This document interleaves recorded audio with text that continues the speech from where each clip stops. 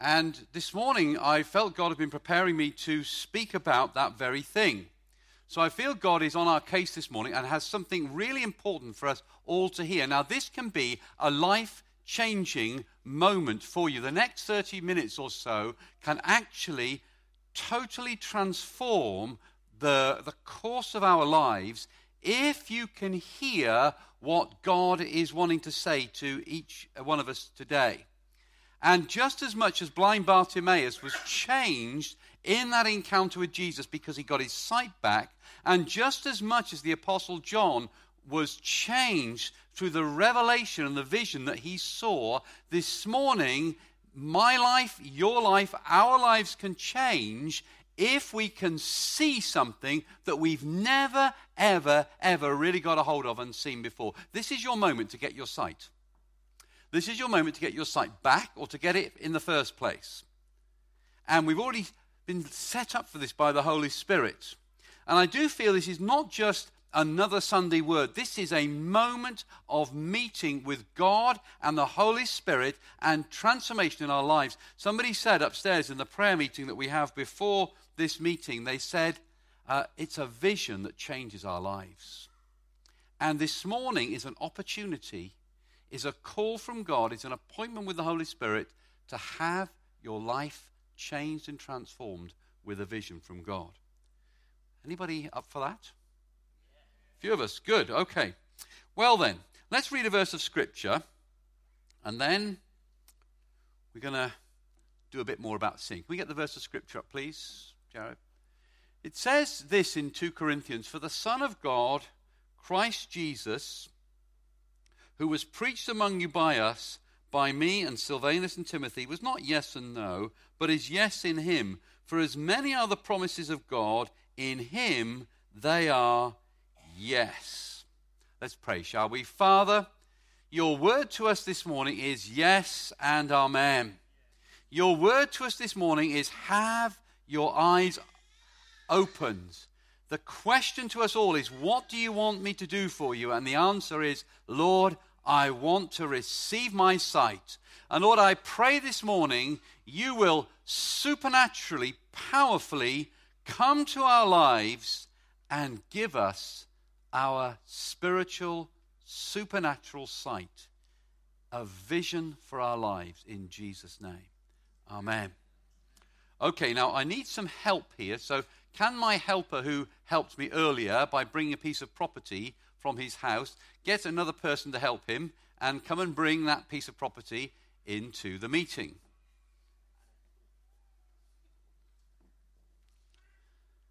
Now, while they're doing that, I want some willing volunteers. Can I have 2 or 3 people willing to come up on stage and join in with me here, please? Is anybody willing to come and join me on stage? Well, Adam, good for you. Yes, very good. Who have I got at the back? Is this Feng Ying? Yes, come on up, Feng Ying. This is awesome. Anybody else? No, Lily, you're probably in the know on this. So I just want these people to come up before they see what's being brought out. You see, so this is bravery here. One more person. Come on, who's brave this morning? Nathan, very good. Mix, you're smart. You feeling brave this morning, Mix? Yeah. Come on. Okay, there's 3 or 4 people do. Okay, come and join me up here, you 4 people. Then come stand over here. This is great. Just stand a little line here, and then we'll wait for this piece of property to arrive. Now, can you hold this on your own, Doug, or do you need some help? Okay, Doug, come and stand here, sort of sideways onto these guys here. Stand together in a little line there. Now, let me just come around this side here. Okay, now this is something Doug actually made, I think. Is this right, Doug? You actually made this. You actually made this. So, are you ready? So here it is. This is what I want you to see this morning. Just show everybody around here what this is. All right, now, we have here, for the sake of the audio, a mirror. A long sort of floor-to-ceiling type mirror. Okay. So turn it around a bit more, Doug, to face these guys here. And I want you all to come and move a bit nearer, Nathan. That's it. Just see if you can have a look at yourselves in the mirror there. Now take it one by one and have a little look. That's it. See how you've turned yourself out this morning. Have a look in the mirror. Okay, now Mix, and then one at a time, just like you stand and look in the mirror for a few seconds, just have a good, long, hard look. He likes what he sees. He likes what he sees. He's hoping somebody else will like what they see.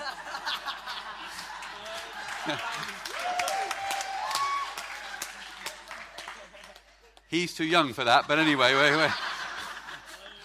we'll get there in a moment. Okay, now, here's a question for you all. What do you see when you look in the mirror? Into you now. Tell me what you see when you look in the mirror. I think that I see, firstly, a son of God. Yeah. And I see a husband and father. And This is good. an aspiring polo player. Okay. An aspiring polo player, I see. A handsome young man. Humble as well. Anything Stripy else? shirt, brown shoes, Okay. brown pants. Fung Ying, what do you see when you look in the mirror? It's mainly my face, my smile. Smiley face. What do you see when you look in the mirror? Myself? Yourself. Well, tell me what that is. What do you see in yourself? Me? Me. These deep things you're teaching at home these days, Andrew and Alison. Okay, well, we're going to get more out of you than that. You haven't escaped yet. Okay, now, when you look in the mirror, do you see a vision for yourself and your life? And if so, what vision do you see? Have another look at yourselves in the mirror. This time, not on the outward appearance, but look at your future. What vision do you see for your life? So have a look in the mirror again. Come on. Superimpose over the top of yourselves. Now it's your turn, Adam, and then you, Fung Ying, and then you, Nathan. What do you see in terms of your vision for yourself in the future? Right, we're going to start with this end. You better be thinking now. It better be more than one word. What vision do you see for yourself in God?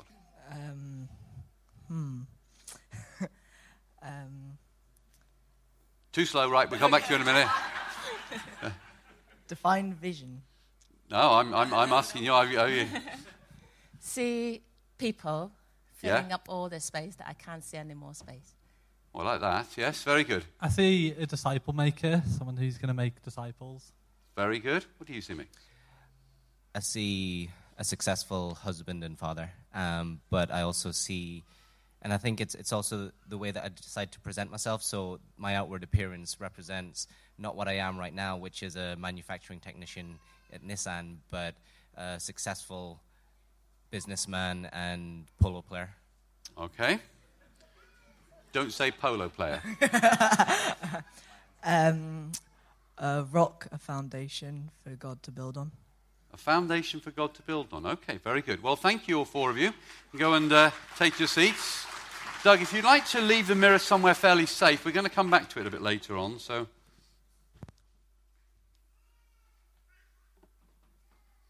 now, earlier we read this verse of the Bible. And the verse of the Bible tells us this. It tells us that when Jesus died and rose again, something happened to him that affects us. And one of those things is this, that the promises of the Bible, and there are something like 7,000 or more of them, all of those promises came to Jesus. He won the right to inherit every one of those promises. Now, there's a little phrase that's used in the New Testament, which is in him. Capital H for him, in Jesus, in Christ. It's used lots and lots of times, and it describes every person who believes in Christ. Every person who's given their life to him and is truly born again is also said to be in him. So, what this verse is telling us is this, is that the promises of the Bible have come to Jesus, and through the new birth, they've come to us. So that every single promise in the Bible is now available to you. That's more than 7,000 of them. So, if that's the case, when you ask God for one of those promises, he says yes.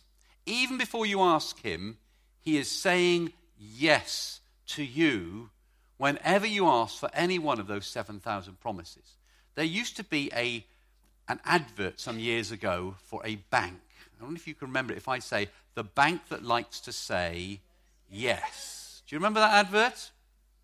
Well, this is a similar thing. This is the God that likes to say yes. And he's already said yes to those promises in your life in Christ. Now, that being said, there's a lot of promises there, 7,000. So which ones are you really hoping for? Which ones do you know about? Which ones are you really looking to come your way on a daily basis? Which one do you want to see operating in your life the most, or which ones? And of all those promises, which one or ones are you most desperate for on a daily basis? That's the challenge, that's the question. Now, another question we could ask about those promises is, are they all of equal importance and impact? So I'd like to put a few of those promises before you now. Here's a passage of Scripture which contains several of those promises. So let's have our next passage of Scripture, please. This is the story of Abram. Genesis chapter 12, first 4 verses. Now the Lord said to Abram, "Go forth from your country and from your relatives and from your father's house to the land which I will show you. And I will make you a great nation, and I will bless you and make your name great, and so you shall be a blessing. And I will bless those who bless you, and the one who curses you I will curse, so that in you all the families of the earth will be blessed." So Abram went forth as the Lord had spoken to him, and Lot went with him. Now, these promises were first spoken to Abram. But remember, they're part of that group of 7,000 promises, and in Christ, they first of all went to him. And now, through the new birth, they also come to us. So, have a look at those promises. Which ones do you think would feature most readily in the lives of Christians in this country today? Which ones of the promises there do you think Christians today in Britain are looking for, are signing up for, saying, yes, I really would like to see that happen to me? Any offers? Make your name great. Families being blessed. Anything else? Make a great nation. The one who curses you, I will curse. The one who, be a blessing. Do you know, that's the sort of thing your parents say to you when you're not behaving very well, isn't it? Be a blessing. But it also means far more than that. Okay, so there are quite a few promises there that people in this country could sign up for. Now let me ask you, which one do you think mattered most to Abraham? Which one of those promises do you think mattered most to Abram?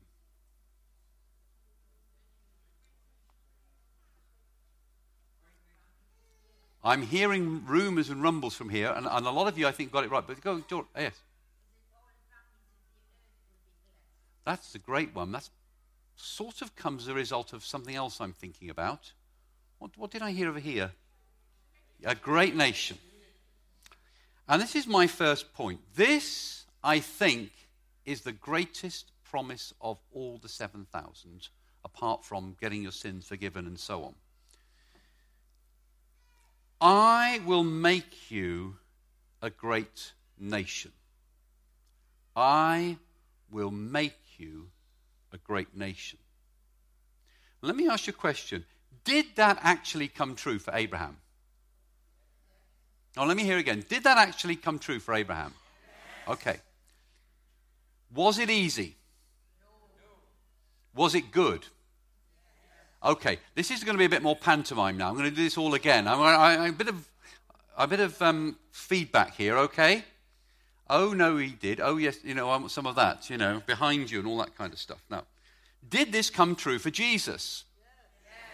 Now, remember, Jesus inherits the promise through the cross. Does Jesus become a great nation? Yes. Right, you're sitting here today. Was it easy for Jesus? No. Was it good? Okay, we're agreed then. This actually worked as a promise. I will make you a great nation worked for Abraham. It actually came true. And it also worked for Jesus. It actually came true. Now, here's the jump. And here is where our eyes either get opened or you fall asleep and you miss the passing of Jesus like blind Bartimaeus could have done, but he didn't.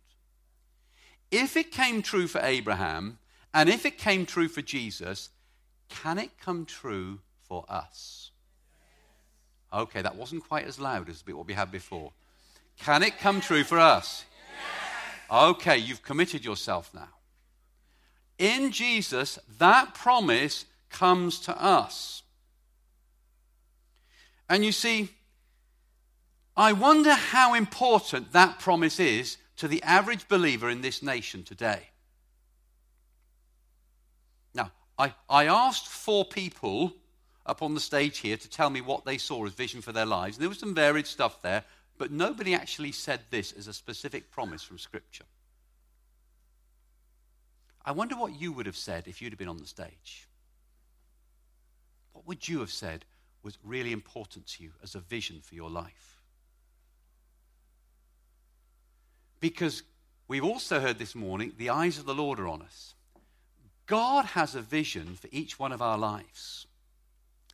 The secret is to make God's vision for our life my vision for my life.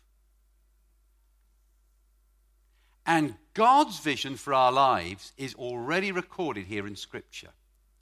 It's to make you and me into a nation. Now, let's get Doug back here with this mirror. Doug, could you carry this down onto the front here?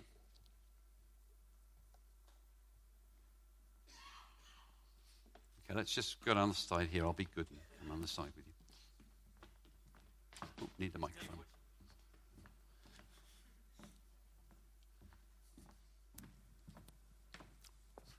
Okay, Gillian, take a look at yourself in the mirror here.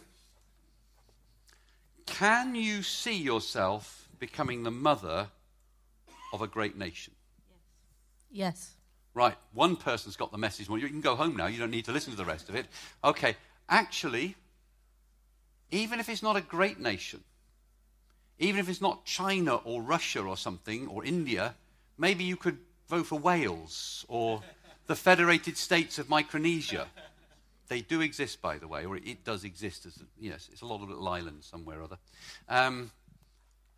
Claire, take a look in the mirror. Can you see yourself as the mother of a nation? I can see why I don't have a full-length mirror. No, I'm joking. Yeah, I can. Yeah. Good. Take a look again. Imagine yourself as a Sarah. Okay. So let's go over here. Cecil. I'm always picking on people at the end of the road, and I won't pick on Cecil now because he looks like he doesn't mind. See, if you look like you mind, I'm going to come and get you. Selwyn, you look like you don't mind, but I'm going to pick on you anyway. Can you see yourself, like Abraham, as the father of a nation? Yes. Good. Yes. I'm going to collect on this next week and the week after. You're all committing yourselves here, but I'm laying a trap for you. Okay, Doug, you can pop it back, I think, before you've done enough.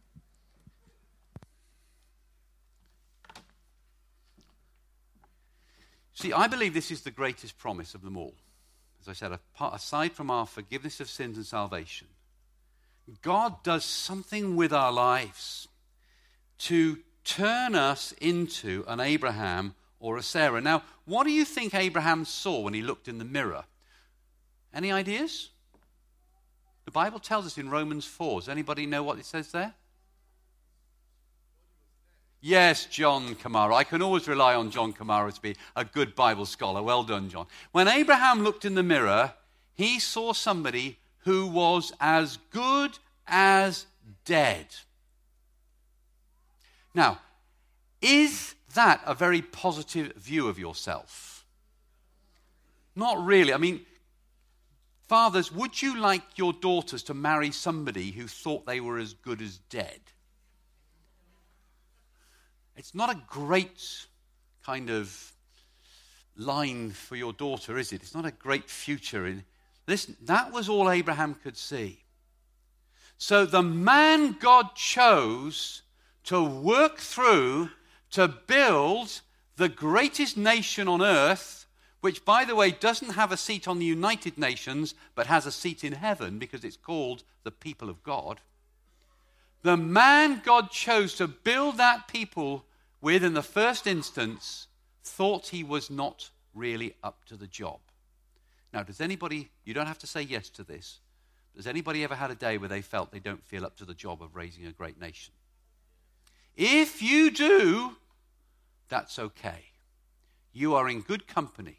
Because when Abraham looked in this mirror, all he could see was a guy well past retirement age who was not going to be able to produce what God asked him to produce. If that's how you feel, good. Because that's where God steps in and does the miracle. Abraham became the father of a great nation because he dared to believe something God said, God's vision and God's promise for his life, not his own promise and vision for his life. Now, it's possible for people to have their own promise and vision for their life. I was at school with a guy who wanted to be a millionaire by the time he was 30. He started his own business when he was 15, got himself thrown out of school at 16, and then went on to do all these amazing things, perhaps. I lost track with him a bit after that. People can promise themselves all kinds of things. I've met people who want a certain size of car or house or a certain size of income by the time they're 30. Listen, those are our promises to our life. But God's promise to every person's life here and every person who will dare to believe is, I will make you a great nation. Now, does that sound better than a house, a car, and a bigger fridge? I hope it does to you, because it is. Because it lasts longer. It has eternal value and worth. Because when people get their own promise, then they have to make another promise to themselves, because what are you going to live for now? And I've watched people remake more promises to themselves. Now, here's the secret. We don't make ourselves a great nation. God said to Abraham, I will make you. You may look in the mirror and feel like you're not up to the job, but I will make you. Now, here is where the second light bulb is going to go on for you this morning.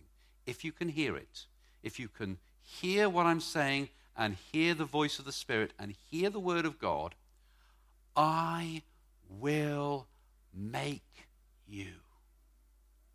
It's exactly the same as Jesus said to the fishermen by the Sea of Galilee. Follow me and I will make you.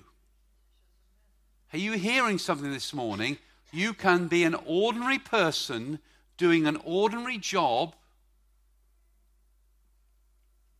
You can think you're as good as dead, but God says, I will make you.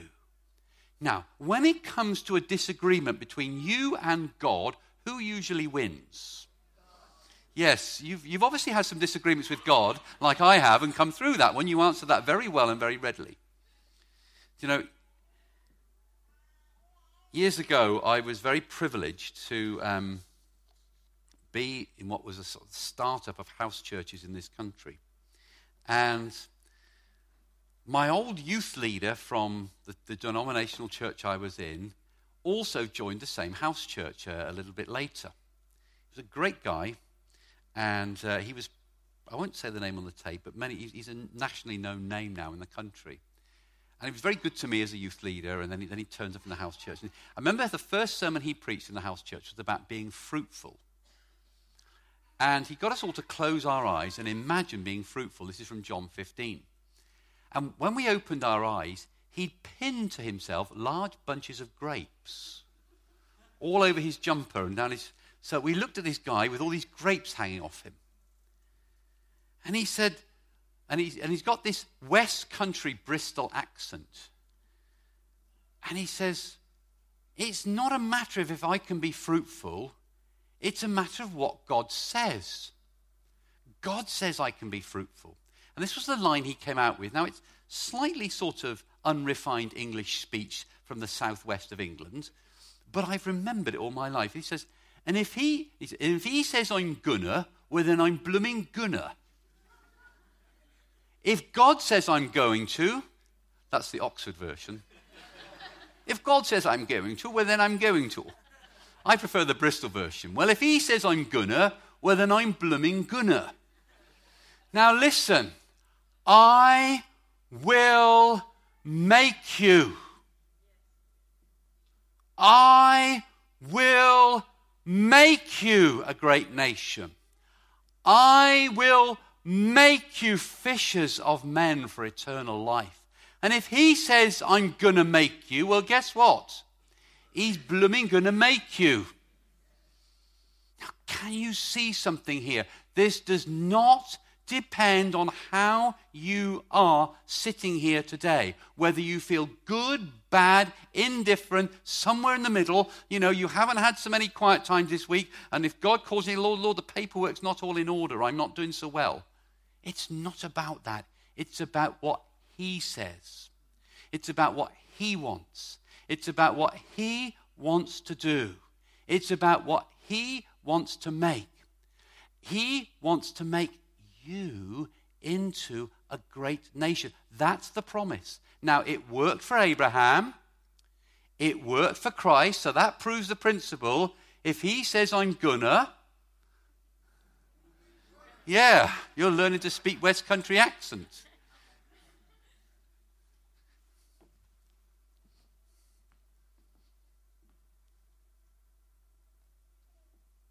All you have to do is see it. I'm not asking you to do anything.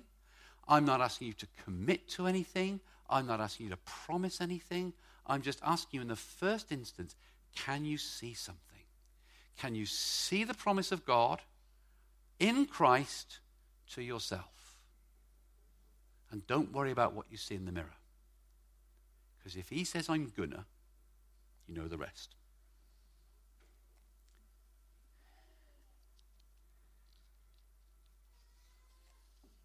Second point. That, I believe, is the greatest promise. Now, you can sign up for all kinds of those 7,000 promises.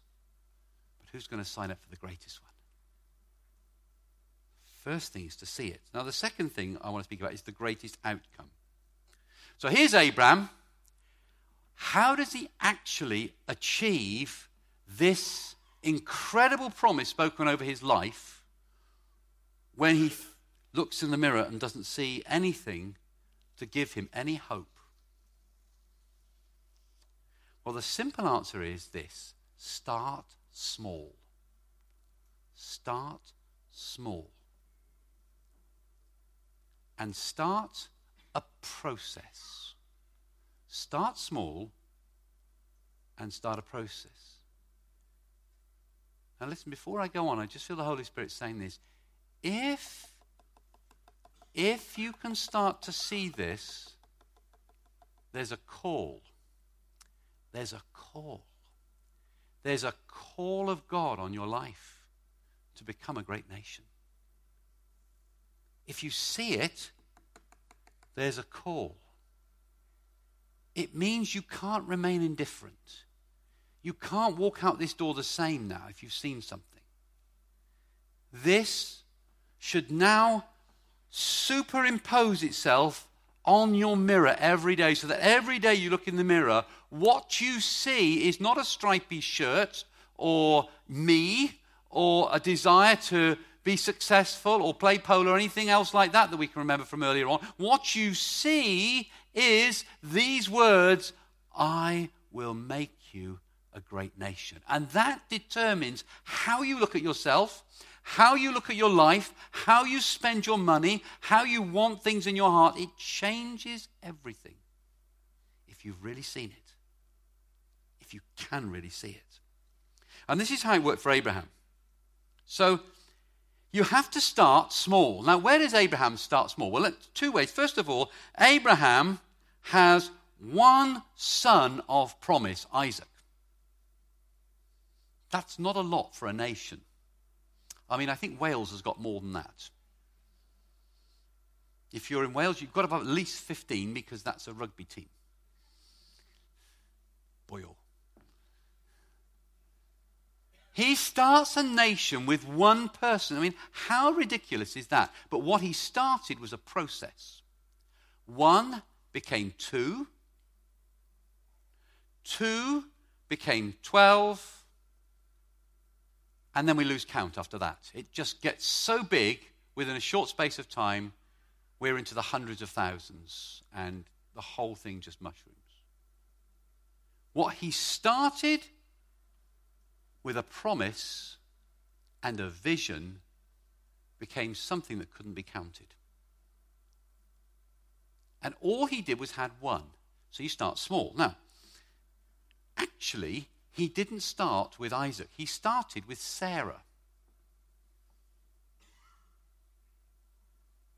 He started with Sarah. Now, I'm going to slightly go off the point in a moment, but let's just think about Sarah and Abraham for a moment. In order to give birth to a nation, he needs to give birth to a son. And he can't do that on his own. He has to have Sarah there. The vision of God for Abraham had to have Sarah, his princess. Now you notice the first thing God had to do for them was change their names, to change their thinking about themselves. Abraham, he had to call him father of multitudes. And Sarah, he called her princess. I wonder what she really thought about herself to need lifting up to being a princess.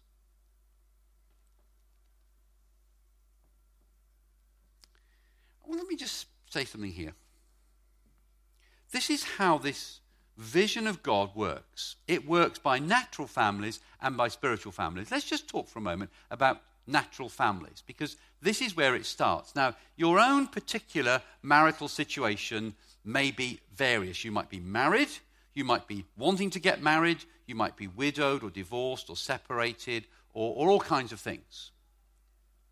I want to talk, though, to, if you like, the majority, but in saying that, the vision that I'm speaking about, this vision of Abraham, this promise, is for anybody. It doesn't matter what your marital situation is. You can be single, widowed, divorced, married, about to get married, whatever. But in the case of marriage or wanting to get married, this vision starts with a couple. It starts with your own children. You start a nation by having children, if you can, and by winning their hearts for the Lord. Did you know in the American church this year, 260,000 young people are going to leave the American church and never return? That's in all churches across America. So every 4 years, over 1 million attenders at church who are in their teens and 20s are going to leave and never come back. Oh, that was a good... Who's ringing on me? Whose phone is going over here? Come on, let's just do... Come on, is it you, Yin? Is it your phone? Wow. Tell them we'll buy it all, okay? Oil and wheat. Now listen, it starts with families. And it starts with winning your own children for the Lord. And you see, there was an author a few years ago called John S. Dickerson. He wrote a book called The Great Evangelical Recession about the church in America. And he said there are 6 reasons why the church in America is actually going down and declining. And you could bring those 6 reasons to this country. And reason number 5, he calls it bleeding or hemorrhaging. It's because we're losing the people we already should have, our own children. We're failing to pass on the faith to our own children. And do you know what? It's hardest of all to do that. And I'll tell you why. And parents, you need to tune into this. Parents, here's what I found with 35 years of being in pastoral ministry and 15 years of being a school teacher. Parents are generally unwilling to confront in their children what they won't confront in themselves. And when the pastor or the school teacher comes along and says, listen, there's an issue here, they get all defensive about it. I've sat in school office and seen parents threaten me and the head teacher, all kinds of people with all kinds of things, because they won't confront the issue in themselves, let alone in their children. Parents, you can't afford to be like that. Your children will mirror your issues to you. When you see it in your child, deal with it in yourself and be open to God to change both your child and yourself at the same time. It's the only way to get through on this. You've got to be honest before God like you've never been before. Because your job, parents, is to win your children as your first disciples. Now, for Abraham, it was even more important than that. He had to win Sarah. Sarah laughed when she heard this vision of a great nation. I mean, Abraham, you're old and getting on a bit. Well, so am I. And men at that age might be able to perform, but women at my age, well, that's pretty difficult for us. Do you know, God did such a transforming work in Sarah's life that a foreign king fancied her and took her into his harem. Well, that's amazing, isn't it?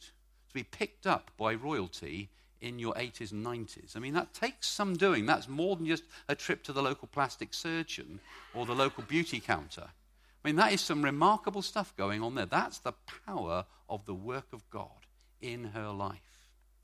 And Abraham had to bring her to faith. Now, if you're a wife, and you're a Sarah and your husband isn't really in faith, or if you're an Abraham and your wife isn't really in faith, your first job is to bring your spouse to faith. That means the way you live at home, your attitudes at home, your priorities at home, they've got to change. This vision to become a great nation demands change in the home.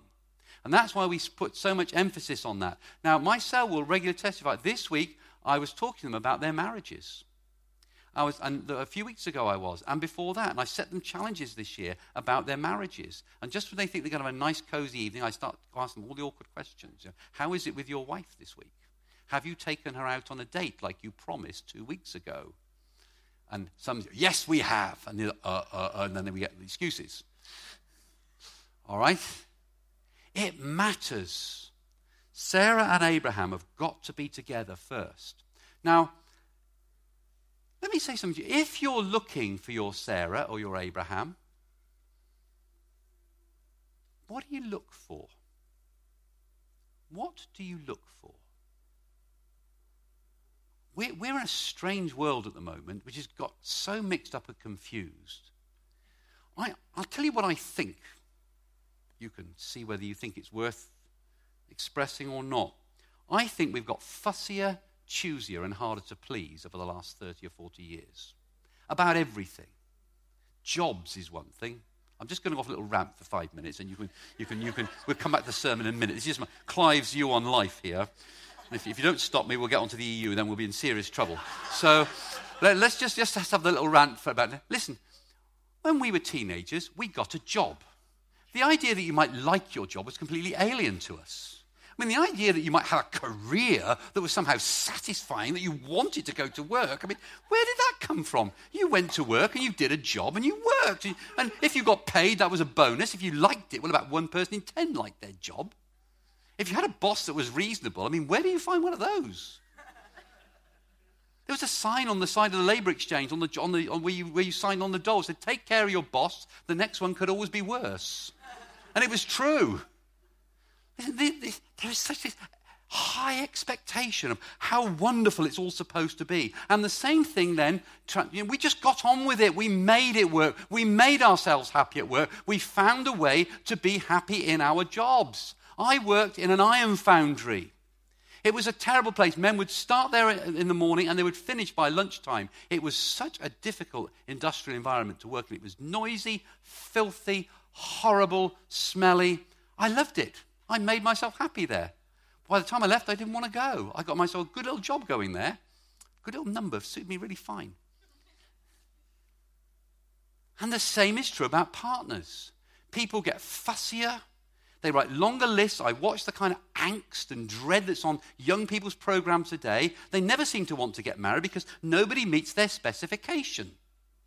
And that when somebody does, they then make the list longer. What's the matter with people today? Why are we so fussy? It's all about what this person is going to be like for me. Well, what about what I'm going to be like for them? You see, I see people write these lists, and they get a longer and longer list for the other person, but their own list is as short as that. And let me just read you something this week. This is what I made my guys read this week. This is an article from Bear Grylls. You know, he of Ireland fame, that man that makes you eat live crocodiles, whatever it is they have on there. If I can just get this. Well, he's one of them. If I can just get this article open here. Why doesn't technology work when you want it? That's another gripe of mine, this. You better hope this... Can somebody make my iPhone work? Can somebody of a young generation that I've just been criticizing, please forgive me and come and make my iPhone? I just want to open this. Oh, thank you, Steve. Right, that's it. Okay. Paper. Look, see, the men in my cell rescue me with paper. We like paper. It shows they've taken this heart and take it home. This is what he says about how to find the perfect marriage partner. You ready for this? Your eyes are going to be open this morning. Oh.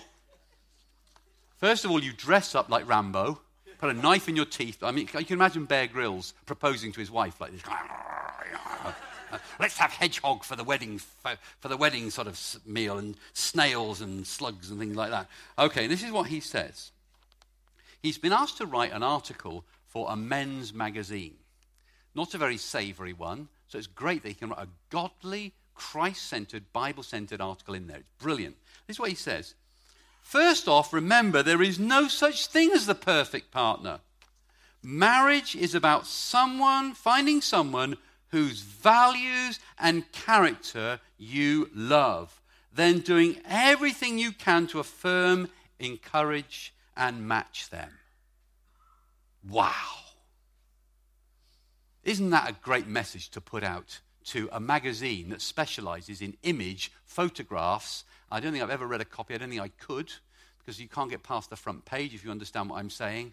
And this is what he says in there. Marriage is about finding someone whose values and character you love. Guys, do you want to find a princess?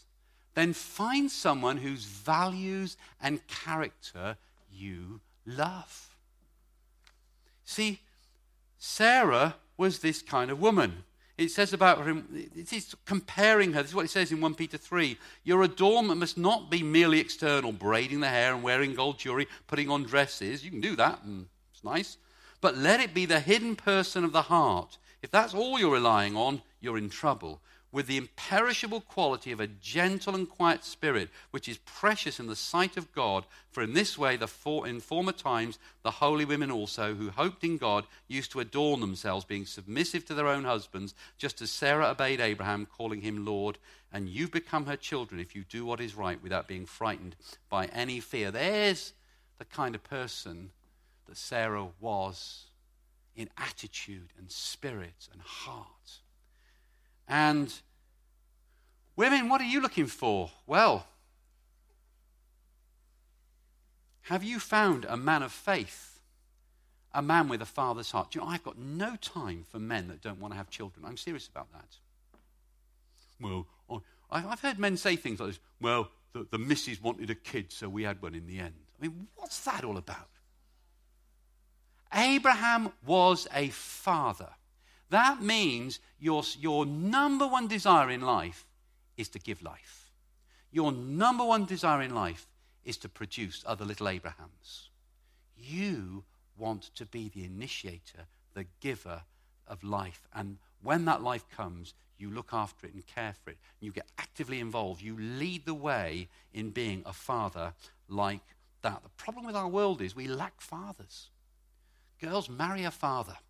Marry someone like Abraham who's like this. By faith, Abraham, when he was called, obeyed by going out to a place which he was to receive for an inheritance. And he went out not knowing where he was going. By faith, he lived as an alien in the land of promise and as in a promised land, dwelling in tents with Isaac and Jacob, fellow heirs of the same promise. For he was looking for the city which has a foundation, whose architect and builder is God. This man had a vision. He had a vision of building something better for God. He had a vision of him and Sarah doing something different. It cost him. He had to leave his father's house. He had to leave his culture. He had to leave his hometown. He had to leave behind all those expectations and all that connection that he had in order to branch out and do something bigger and better for God. Listen, it costs to become the father or mother of a great nation. You have to let some things go to do it God's way. girls, look for a man of faith, a man of vision, a man who's willing to obey God, a man who is willing to be a father in the natural and in the spiritual sense as well. And Abraham and Sarah started small, but what they started with was their own child who had their own DNA physically and spiritually. And we want to work with this. This is the beginning of our vision, is to see this call here that God wants to make us into a great nation. It starts with our own families. It starts with winning our own children. Now, I'm not trying to heap any condemnation. If you feel you've lost your children here, it's okay. God loves you. You can start right now. You can change right now. You can start to win people right now. You can start to do it different right now. This is about what I'm going to be for the future, not what I was in the past. This is about what God is calling me into, not what I need to leave behind. You can change and be different, whatever stage you're at in life, even with your own natural children. It's important to win them because the church is not keeping its own at the moment, and it's losing them thick and fast.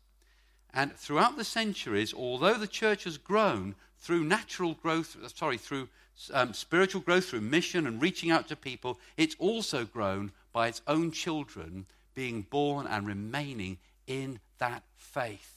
Both of those things contribute to the health and life and growth of the church. Both of those things are what makes the nation. Young men, find a princess who has the same vision. Young women, find a father of multitudes who has the same vision and build together with them. And finally, just to say, there was an obstacle. The greatest obstacle. There's the greatest promise. There's the greatest outcome, which is a son that goes on to multiply. And then there's the greatest obstacle. Now, imagine what it's like for Abraham and Sarah setting out. They've left their family home to go out on their own. It's sort of like a new beginning. It's almost like getting married again. It's almost like they were off on another honeymoon. Now, one thing you don't want on a honeymoon is somebody else. I mean, two's company and three's a crowd when it comes to honeymoon. Do pray for Pastor Wes, because he only speaks English and his bride-to-be only speaks Spanish. Got to be an interesting honeymoon, isn't it? They don't really want to take a translator with them. I mean, apparently her daughter speaks English and Spanish, so that would be helpful, wouldn't it? But not many people want to take their children with them on their... And that can sound very complicated, can't it? Anyway. So here is the challenge in all of this. It says, in the scripture we read, I'll get back to it, and Lot went with him. Oh dear. Would you take your nephew on honeymoon with you? I think not. Lily, can you imagine like taking Leo with you on honeymoon last year? Now, I think he'd have been rather demanding of your attention, wouldn't he? I mean, it wouldn't have been the same sort of, yeah, well, anyway, let's not go there, but it's just awkward having Lot around, isn't it? I mean, who wants to take their nephew with them? And yet, he did. It was like a honeymoon that they were on. A new beginning, a new vision, a fresh start. And this is what happens. Now, when we seek to go forward in the God and in the vision of God, when a Sarah and an Abraham come together in a family setting, or when an individual connects with the Holy Spirit of God and sees that God wants to bring this promise to their life of making them into a great nation, and whether we're raising a natural family and disciples and cells, or a spiritual family of disciples and cells, Lot is always waiting to come with us. Now, you'll notice something about Abraham's journey if you know the story. As long as Lot was with them, nothing happened. They did not produce a son. So what does Lot represent for us in this story? Well, Lot represents for us things that are close to us and dear to us, but that don't help us. And we've all got them, or potentially all could have them. Things that may not even be bad, but they don't help us become a nation, and they actually get in the way. Other hopes, other visions, other distractions, other ambitions, other plans and ideas that we think we can put alongside the vision of God to be a great nation, and yet those things end up taking our time and attention and finance and energies and draining us from the real vision and the real call of God.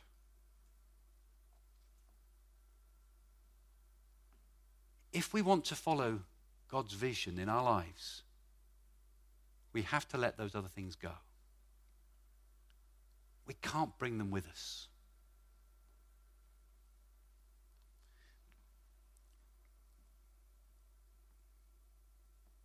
In our first year of marriage, I had a great idea. I would take Sally on a walking camping expedition. Something I'd always wanted to do. And Sally, being the kind, gracious, helpful person that she is, agreed to this rather crazy idea. And I had it all worked out. We were going to walk so many miles a day and carry so much stuff and go from between these points. It's going to last 4 days. And I managed to persuade another couple who just recently got married as well to come with us. So we've been 2 couples doing this walk. It was the first of these kind of walks I'd ever done, but I had it all worked out. At the end of the first day, I had never experienced blisters so bad in all my life. Neither had the other 3 people, including Sally. It wasn't going how I thought it would go. The tent I took, which was a sort of a palatial thing, a sort of, 3 bedrooms and a bathroom and that sort of size tent, was a bit heavy to carry. So much so that we were struggling with the weight. Our shoulders were raw, hips where the belt went on was raw, feet where your feet had swelled, carrying all that weight was raw. It was not going well. We'd brought too much baggage. At the end of that first night, we were so tired, I said, let's camp here. It will be all right, because a friend of mine's done this before. We were not allowed to camp where I suggested. I mean, it was only the grounds of the Prime Minister's house at Chequers, but the public footpath went through it, and I thought you could stop on the public footpath and camp there. Somebody told me you could. So we stopped on the grounds of Chequers, set up this palatial tent and this other tent with our friends, and then while I'm away around the corner with my friend, a special branch come and arrest Sally and the other wife and start questioning her about the security threat that this pair of tents now pose. This actually happened. This is true, isn't it, Sally?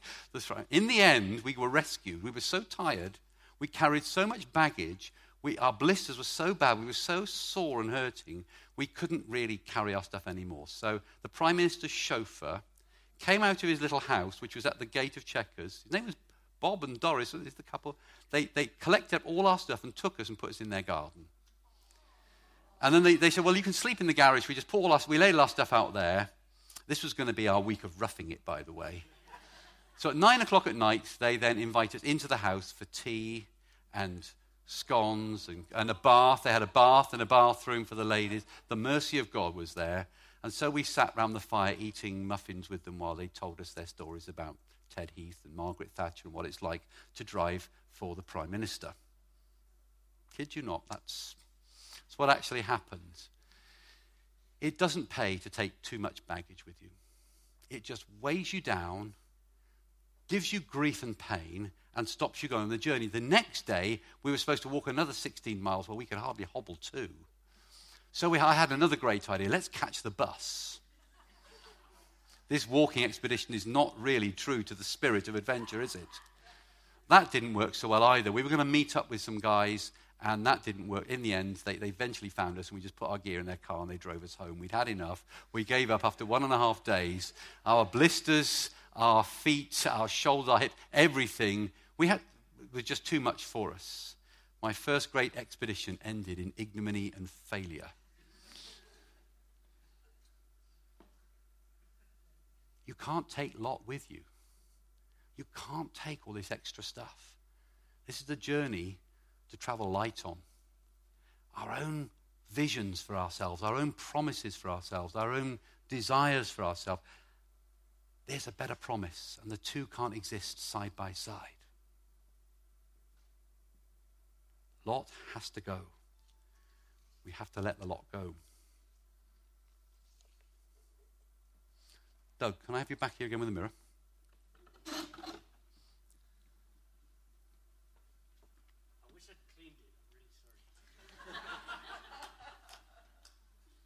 Well, I'm impressed he said that. If 40 years ago he said, I wish I'd have got Lily to clean it. So times are changing for the better somehow. So your discipleship's working there, Doug. It's very good. Glad you take the responsibility for it. Now, just turn it around so everybody can get a glimpse. I tell you what, why don't you walk down the front row then? Just walk it around so everybody can get a glimpse of themselves in the mirror. Now, take a good look at yourself. I'm glad it's his mirror and he's carrying it, okay? For the tape, he nearly dropped it. Take a look. Take a good look at yourself. What do you see? What do you see? Do you see yourself as an Abraham or Sarah? Do you see yourself as someone that God is saying, I will make you into a great nation? And this is how it works practically. You raise your own family to know God.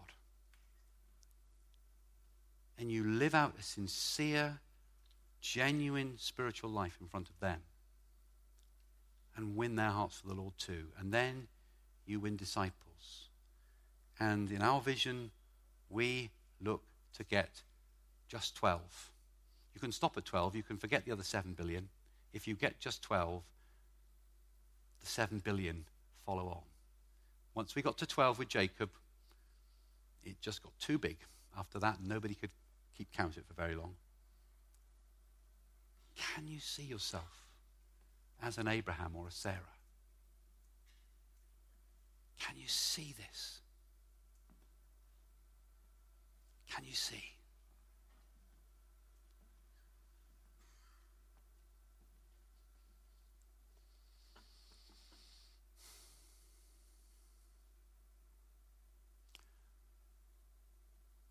If there's anything else that's first place in our lives,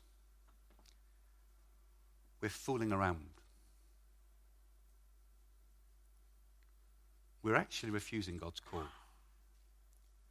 We're refusing to change. We're holding out on God's true purpose for us. I wonder how many Christians in this country today really see that promise as a great promise for them. That I will make you a great nation. Oh, well, a pastor, he can be a great nation, or I'll go to somebody's church there, they can be a great nation. Me, I'm just me.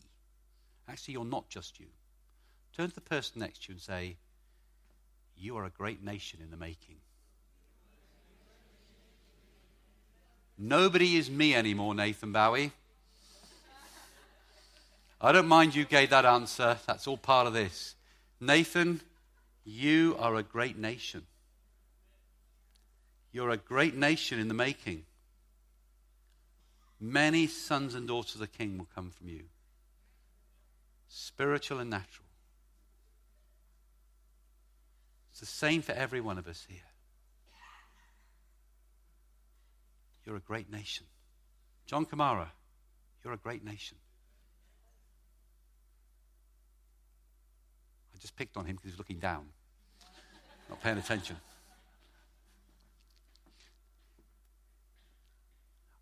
My guess is, and I could be totally wrong with this, so I'm only saying it's a guess, but if we went to most churches in this country and we put the mirror in front of them, we get a similar set of answers, maybe not even as good as some of the answers we had this morning. Some better, some not so good. Can you see why the church is in problem in the West? The vision isn't there. The vision isn't in the eyes of the people that need it. The vision is not in the eyes of the ordinary believer to say, my vision, my overlay, the thing I see on the mirror is this: I will make you a great nation. That's the promise to Abraham. That's the promise to Jesus. It worked for them, and that's the promise to me, and it's going to work for me because he says I'm gonna. And if he says I'm gonna, right, okay, let's stand up and respond to the Lord, shall we? Doug, come and help me. Now, please close your eyes a moment. We're going to sing a song that some of you will know and most of you won't, but we've translated it into English. It's the best song I know for a moment like this, so do your best with it when it comes up in a moment. And help Doug, because he's on his own playing here. Who here, while our eyes are closed, wants to dare to be different? Is there anybody that can see that promise and say, yes, I'm willing to leave Lot behind as well in order to be Abraham or Sarah, in order to be a father or the mother of a nation, and all I need to do is just get one, and that starts the ball rolling. If it's my own children, that is precious and powerful. I'm already starting to build a nation. If I could go beyond my own children and win one here and another one there, and that would be awesome. A nation's begun. And if I could get 12, wow! I'm positively challenging America, India, and Russia and China all at once.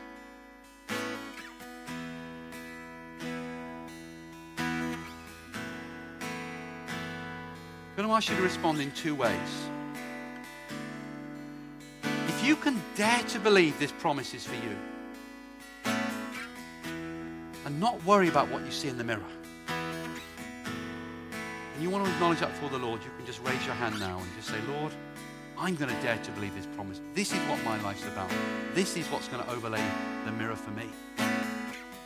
This is my vision for my life. Jesus. We're going to sing a song. And I want to invite you to join in with this song as a way of expressing your faith and response to the word of the Lord this morning.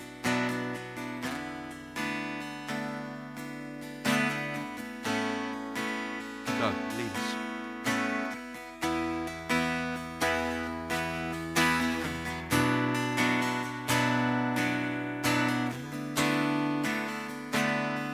I will be the father of a nation.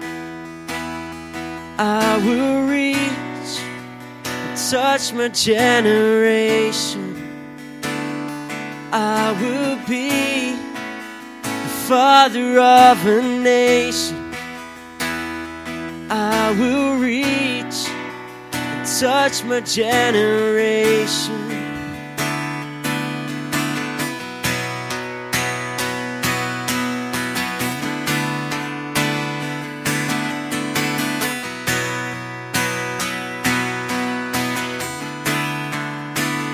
I see a world full of broken people, lost and hoping to find their way. A lost generation all around me, wandering blindly, so far from home.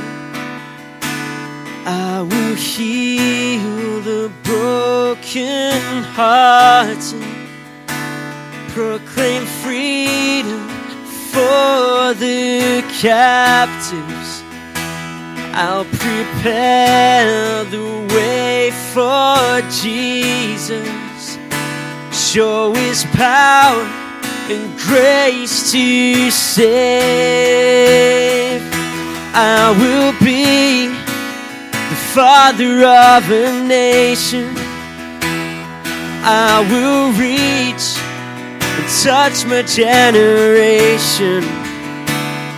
I will be the father of a nation.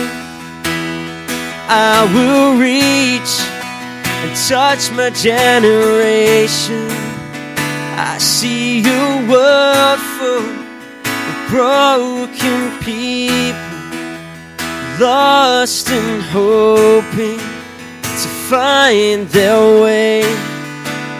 A lost generation all around me, wandering blindly, so far from home. I will heal the broken hearted, proclaim freedom for the captives. I'll prepare the way for Jesus, show His power and love to save. Sing, I will be the father of a nation. I will reach and touch my generation. I will be the father of a nation. I will reach and touch my generation.